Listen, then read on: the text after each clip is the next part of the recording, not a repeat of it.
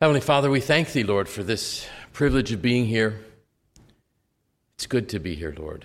It's good to be in this house of prayer with brethren and friends, learning more about Thee, bringing our petitions before Thee. And so, Lord, at the beginning, we want to pray for the Coleman family. Don't know them, Lord, don't know all their needs other than what was put in the email, but Lord, Thou knowest all things. And we pray, Lord, that in this day, Thy Spirit might minister to all their needs, that Thou mightest give them comfort, Thou mightest draw them close to Thee, that they might be able to find some purpose in their suffering. Lord, we pray for the young people that will be going off to school this week, some for the first time getting on school buses. We pray, Lord, that they might be encouraged, that they might find joy in that experience and some excitement in it. We pray also for the parents, Lord, that will be watching the buses drive away. We know, Lord, the concern and trepidation that's even in the parents' heart. So, Lord, be with them. Be with the teachers in this coming week, those that will be interacting with these beautiful young children for the first time. Bless them, Lord, as they will work to make this an experience that would be joyful. Lord, be with those that can't be with us, Brother Dan, the Muellers, Aunt Maria, Aunt Laney, others, Lord, that escape me at this time. Lord, Sister Hilda, be with all of them, Lord. Speak to their hearts. Help them to feel not only Thy nearness, but our nearness through the miraculous working of Thy Spirit. Lord, speak to us in this morning hour. Give us courage. Help us, Lord, to have a greater understanding of who we are and who You are. And Lord, we will thank Thee and we will praise Thee for the blessings that we know we shall receive, for they are promised in Thy word. In Jesus' precious name, amen. Dear ones, as you know, I was gone last weekend. It's so good to be home. And while I was gone, I made an experience that caused me to look at a very familiar scripture in a different way. And I also was privileged to hear a hymn sung. And I'd like to just, before reading the words of the hymn, you all know the hymn. This is where I wish our services could be more interactive, because I'm a more interactive kind of person. But if it was to be able to be more interactive, I would be asking, Brothers Hans and Brother Uli and Brother Urs, what was it like to climb up into the mountains in Switzerland? We have hills. I guess we do have mountains in the Adirondacks, but around here we have hills. But I want you to think about climbing in a mountain as I read the words to this hymn. I'm pressing on the upward way. New heights I'm gaining every day. Still praying as I'm onward bound, Lord, plant my feet on higher ground. Lord, lift me up and let me stand by faith on heaven's tableland.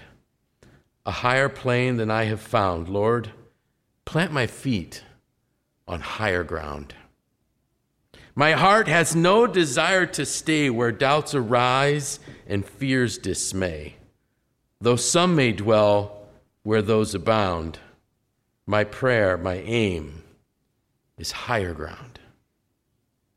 I read that already. I want to live above the world, though Satan's darts at me are hurled, for faith has caught the joyful sound, the song of saints on higher ground. I want to scale the utmost height and catch a gleam of glory bright. But still I pray, till heaven I've found. Lord, plant my feet on higher ground. Lord, lift me up and let me stand by faith on heaven's tableland, a higher plane than I have found. Lord, plant my feet on higher ground. This past week I heard a woman, dear woman, older woman, her name is Denise. And she sang this song a cappella from memory. It was beautiful. It was inspiring. Now, with those words of that hymn in your mind, and you don't even need to find this in Scripture. Perhaps maybe today you should just listen. I want to read from Matthew chapter 5. And seeing the multitude, he went up into a mountain. I'm going to pause a lot during this. Jesus saw the multitude, and he went up on a mountain. I don't know how big the mountain was. I've never been to Israel, but it was a mountain. He had to climb up higher to get there. I always thought that maybe he climbed up on the mountain so he could talk to the people in the valley. No, that wasn't it at all. Seeing the multitude, he went up into the mountain, and when he was set, his disciples came unto him. What does that mean? It means that those that wanted to hear from Jesus had to climb the mountain too. They couldn't stay where they were. They had to go to where Jesus was, and Jesus had climbed up higher to get there. My question for us today is, dear ones, are we willing to be climbers? You know, as I was pondering this the other day, my dad used to have a phrase, and he used to refer to people as pikers. I didn't even know what a piker was. I thought a piker was somebody that walked on a turnpike. Actually, a piker is somebody that walks away from their obligation. It's actually, if I'm not mistaken, an Australian term. So I almost thought, well, wouldn't it be interesting if I could use a phrase, are you going to be a hiker or a piker? This is when you really hope that's not an offensive term because you just used it publicly, twice. But are we willing to be hikers, dear ones? Are we willing to climb the mountain? Because if we're not willing to climb the mountain, we're not going to see Jesus. Wow. Lord, lift me up and let me stand by faith on heaven's tableland. A higher plane than I have found. Lord, plant my feet on higher ground. And Jesus, in these next 11 verses, will tell us exactly how we do that. And none of us are going to want to do it. Let me explain as we kind of go through this. And so, again, I'll read verse 1 again. And seeing the multitude, he went up on a mountain, and when he sat down, when he was sitting in this position of authority, his disciples came unto him. Again, they climbed the mountain, and he opened his mouth and taught them, saying, Blessed are the poor in spirit.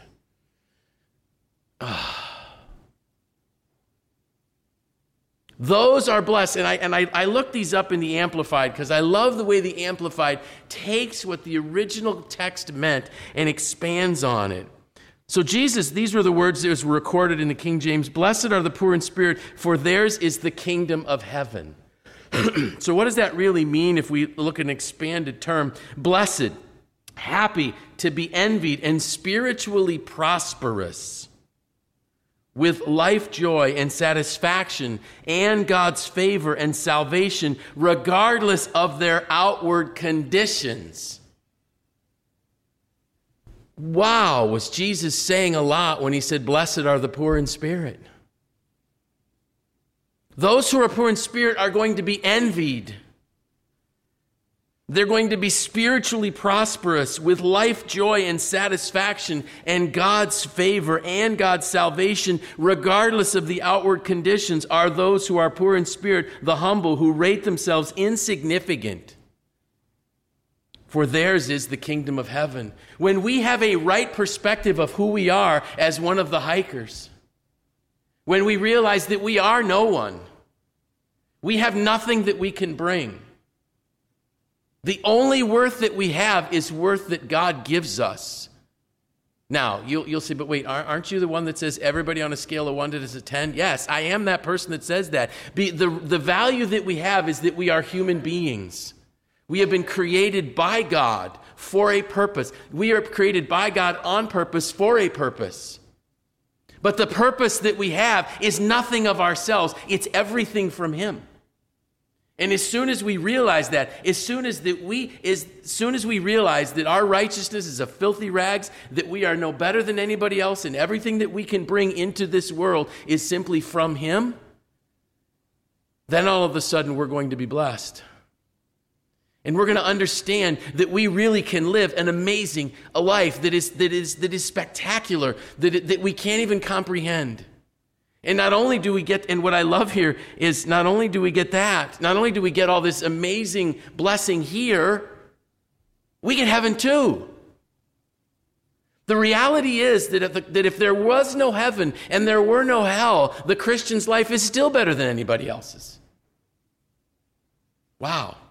So why don't people feel that way? I heard this quote last week that blew me away. If Christians would really act the way they're supposed to be, we'd have no problem evangelizing the world.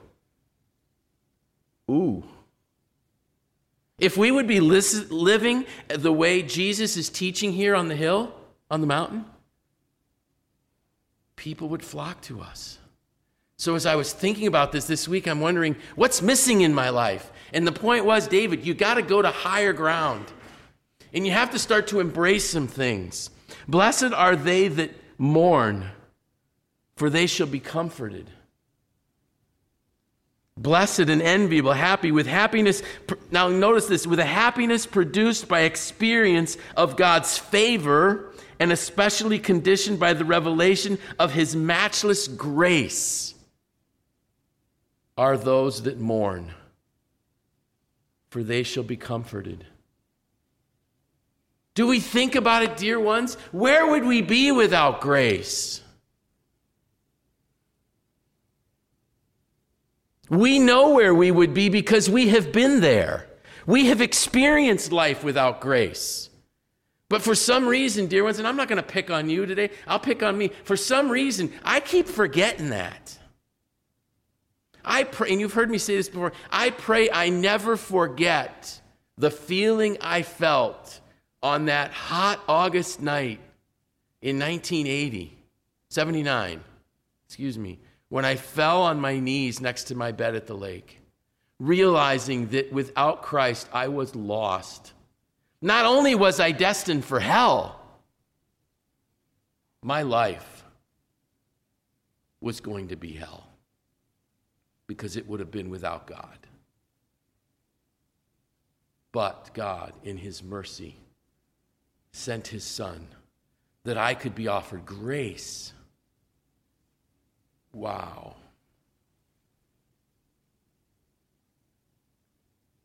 Blessed are the meek, for they shall inherit the earth. I remember once somebody saying, well, only the meek would want the earth when everybody else is done with it. Meek doesn't mean just timid. And I think it might have been Sister Martine one time that described meekness as a person that has the sword but doesn't draw it. Ooh. This isn't a weakling. This is a person, again, that understands their place, understands where they are. So again, the Amplified. And this was, I often wondered what there's a word here that I defined this morning. I looked up this morning because I never knew what it meant. Blessed, happy, and blithesome. We know someone who named their daughter Blythe. I never knew what Blythe meant. Blythe meant cheerful. What a great name for this young lady. I used to say little girl, but she's not a young little girl anymore. I always wondered, why did they name their daughter Blythe? I know what Blythe means cheerful.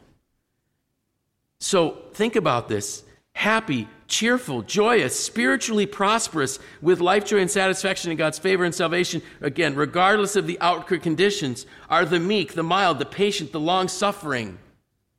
For they're going to inherit the earth. Do we realize when we have to be long-suffering that we're blessed? I came home, and I came home Thursday, and I woke up in the morning. I didn't feel very well. I got this alert, and the alert said you need to get to the airport early because there's going to be a TSA delay. And wow, how thankful I was that I got the alert, and I got to and it really, everything went very, very smooth. The flight, literally, how it always says on your boarding pass, or even if it's a digital one, it says when they're going to start boarding. They literally started boarding on the minute they were supposed to. Like, wow, this doesn't happen anymore. And the plane took off when it was supposed to. It landed 20 minutes early. Like, how amazing is that? I thought, I am so blessed. My stomach settled down. I didn't have to be running in and out of the little bathroom. Everything was good. Wow, I'm home. Tim gave me a heads up on this. He goes, Dad, the lawn tractor doesn't work. He says, not a problem. He said, I got Jeremy's. I mowed the lawn. So on the way home, I said, so what do you think? And he goes, I don't know. It just did. So, not a problem. I can fix it. So I get under the tractor, like, it's not working. Then we try to push it. I can't even push it. Well, then I called somebody, and they said, this wonderful lady at Casanova Equipment said, behind the tractor, there's a lever. Pull the lever out. You'll disengage the PTO. You can roll it up onto your trailer, because she said, I don't really want to have you to pay $120 to have us come get it, and then we're going to fix it. Not a problem. I've got a trailer. I've got a truck. Yeah, right. I do have a truck, but I got in and I started it, and I heard this whoo sound, and the next thing I know, there was smoke pouring out from under the hood. I'm like, great. Now my truck's on fire. And it's amazing how quick you can go from thinking you're so blessed to thinking you got a problem. I did have a problem. Somehow, and Brother Urs and I touched on this a little bit after the ministers' meeting, somehow that alternator went from working fine, it wasn't chirping, it wasn't squealing, it wasn't doing anything, to froze solid without me ever driving the vehicle. That wasn't an accident. That was just Satan's way of trying to see if he could discourage me. And all I kept saying was, you're blessed, you're blessed, you're blessed. You know how many times I had to keep saying, you're blessed? God was saying, come on to higher ground. The devil's trying to knock you down. Don't let him. Climb to higher ground. Be blithesome. Be cheerful. It's not easy all the time, is it? It's not.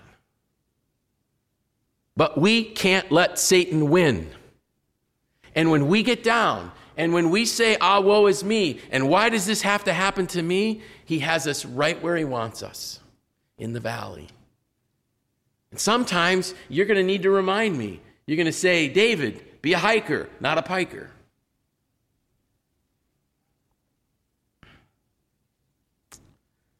Blessed are they which do hunger and thirst after righteousness, for they shall be filled. Dear ones, have you ever, how frequently have you said that verse? I mean, there's all kinds of little cards. We could probably go to, I was going to say, we probably go to any store now. We probably have to go to Hobby Lobby to get or Sacred Melody to get a card with the Beatitudes on it. But I have read that card, blessed are they that hunger and thirst for righteousness, for they shall be filled. Blessed are they. Even if I read this in the Amplified, blessed and fortunate and happy and spiritually prosperous, in the state of which the born-again child of God enjoys his favor and salvation, are those who hunger and thirst after righteousness. What does that mean? Am I thirsting? Am I hungry for the righteousness and right standing with God? That's definitely a mountaintop experience. We all know what it's like to be hungry. Right now I'm a little thirsty. I'm not hungry, but I'm thirsty. But when we need water, when we need food, our body craves it. We need it. We're desperate for it. Are we hungering and thirsting for God's righteousness? Because if we are, we're going to be filled. If I'm hungering and I'm thirsting for my truck, I'm not going to be filled. Thankfully, with the help of Jeremy and Tim, I didn't need a tow. We got an alternator in it. It's running great. And thankfully, Jeremy said, Dad, how many miles do you have on your truck? 100,000. He says, not bad. An alternator and a serpentine belt lasted 100,000. That serpentine belt probably would have lasted 200,000 if the alternator would have stopped. However, if we're hungering and thirsting after things of this earth, we will not be filled, because it's kind of like when I teach a lesson on motivation in industry. I usually get a lot of heads tipping when I say money is not a good motivator. It's not. And they all just look at me like, like that dog that wonders what happened. The head all turns and like, is this guy all right? Why would he think money is a great motivator? And then I asked him this question. I said, think of the last time you got a great raise or a big bonus. And then some of them get a smirk and some say, yeah, right, that would have been nice. You can tell people are very negative, right? But they're like, oh, yeah, okay. Yeah. And I said, how long did that feeling last? And they're like, all of a sudden this crazy guy, now the head starts straightening up. And I said, maybe a couple weeks, right? The heads nod. And I said, so why didn't it last? And they all answer, because we spent it. Because we changed our lifestyle. Our standard of living increased. And I said, money's like a drug. You always need more of it to have that good feeling come back. But the righteousness that comes from God, if we hunger and thirst for righteousness, we will be filled. We just got to hunger and thirst for the right things. Blessed are the merciful, for they shall obtain mercy. Wow. Dear ones, we need a whole lot more mercy. That's what the person was saying this past week when they said, if Christians would act like Christians, we wouldn't have trouble evangelizing. Mercy, loving, kindness. God looks at everyone as his creation with intrinsic value. Value he has placed in each one of them. And the question I have to ask myself is, do I look at everyone that way?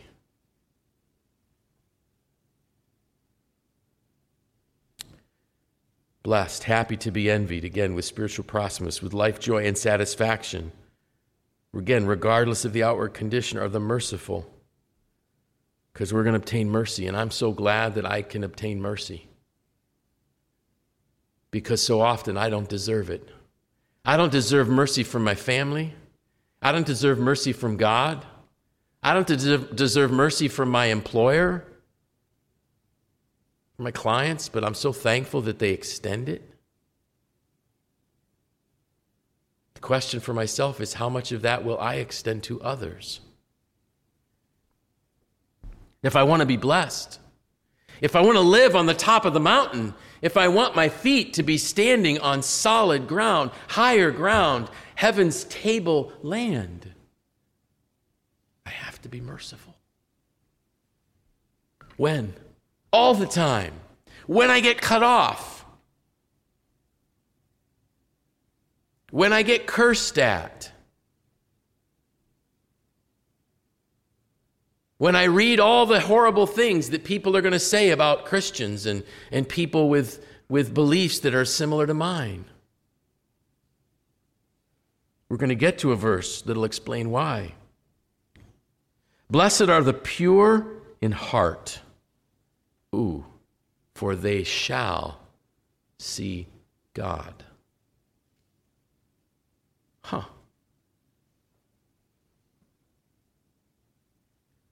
Did you think about that?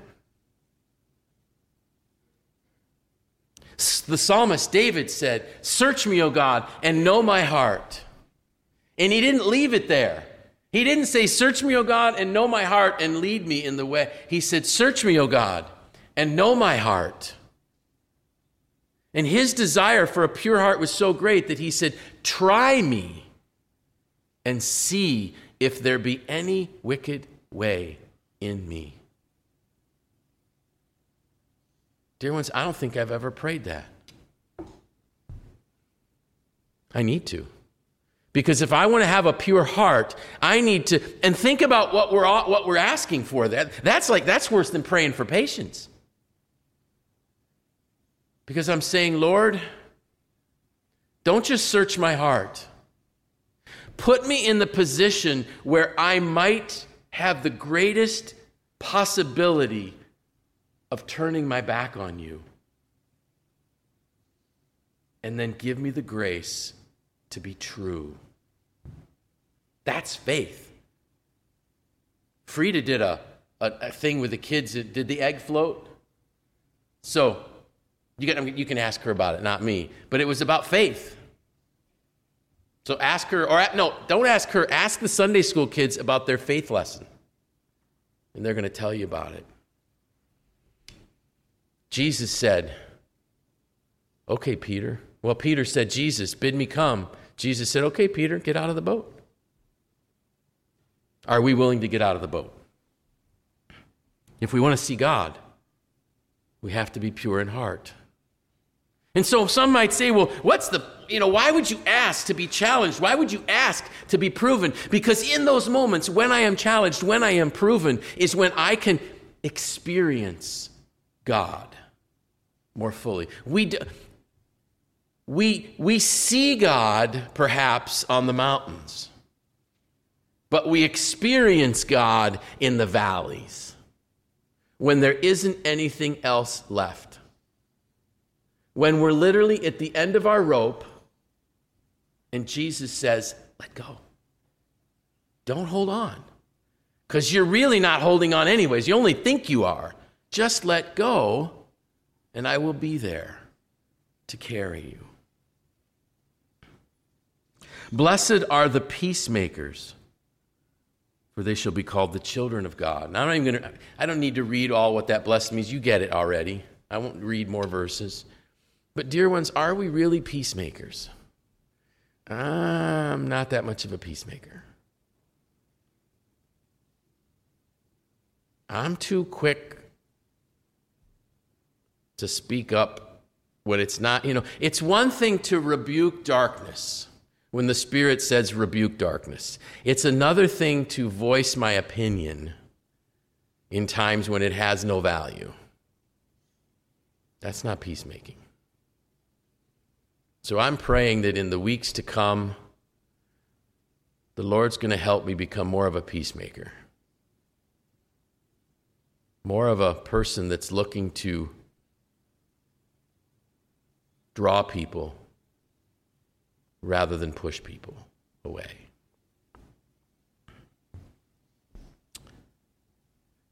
Blessed are they which are persecuted for righteousness' sake, for theirs is the kingdom of heaven. We're going to be persecuted.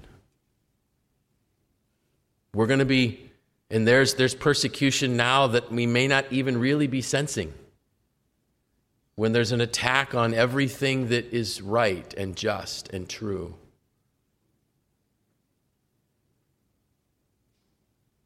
Who knows? The day may come when there will be physical persecution. And if that day comes, I'm simply going to reflect on the example that my father-in-law gave of how to endure that. Because God is greater than everything. Blessed are ye when men revile you and persecute you, and shall say all manner of evil against you falsely for my sake. Why? Rejoice and be exceeding glad, for great is your reward in heaven, for so persecuted they the prophets that were before you. How should I expect to be treated any differently than Jesus, my Savior? The apostolic fathers, or the prophets that were before them? And dear ones, what we have to realize is, and Jesus pointed it out, remember some of Jesus' last words? After they had beat him, they had spit on him, they reviled him, he said, Father, forgive them, because they don't know what they're doing. So all of these folks that today just are so misguided and confused and following the wrong spiritual influences don't know what they're doing. Again, I'm not saying we don't rebuke the works of darkness. If the Lord says rebuke it, rebuke it. But just understand, they don't know what they're doing. And I need to be able to say, Thank you, Lord. As my early church fathers that we read about, thank you for allowing me to suffer for Jesus Christ. Paul and Silas, look what they did. They sang when they were in that Philippian jail after they had been beaten, illegally had been beaten. Not only was it wrong that they were beaten, it was illegal that they were beaten. But Paul allowed himself to be beaten. Why? Because I'm sure in that, I think that the Lord said to him, hey, if you just allow yourself to be beaten, the Philippian jailer and his family are going to convert. I don't think that happened. I think that Paul was just so in tune with the Spirit that the Lord just said, just keep going, just keep going, just keep going. And then when he and Silas found themselves in that prison, and it was dark and the rats were scurrying around, they sang. And the singing helped them. The singing created in their brains, endorphins were released, dopamine was released, serotonin was released in their brains. They were feeling better. That singing literally masked the pain from the lashes that they had received. So they were blessed. And after all of that suffering, they saw the salvation of the jailer and his family. And along with Lydia, the seller of purple, there was a church established in Philippi. So if we really want to be blessed, if we really want to live the words of that song, Higher Ground, we got to climb. We got to resign ourselves to be hikers. Climb on the mountain. Get up there with Jesus. Listen to what he's saying. And we will be blessed and blithesome while here on earth. May the Lord add his blessing to these words.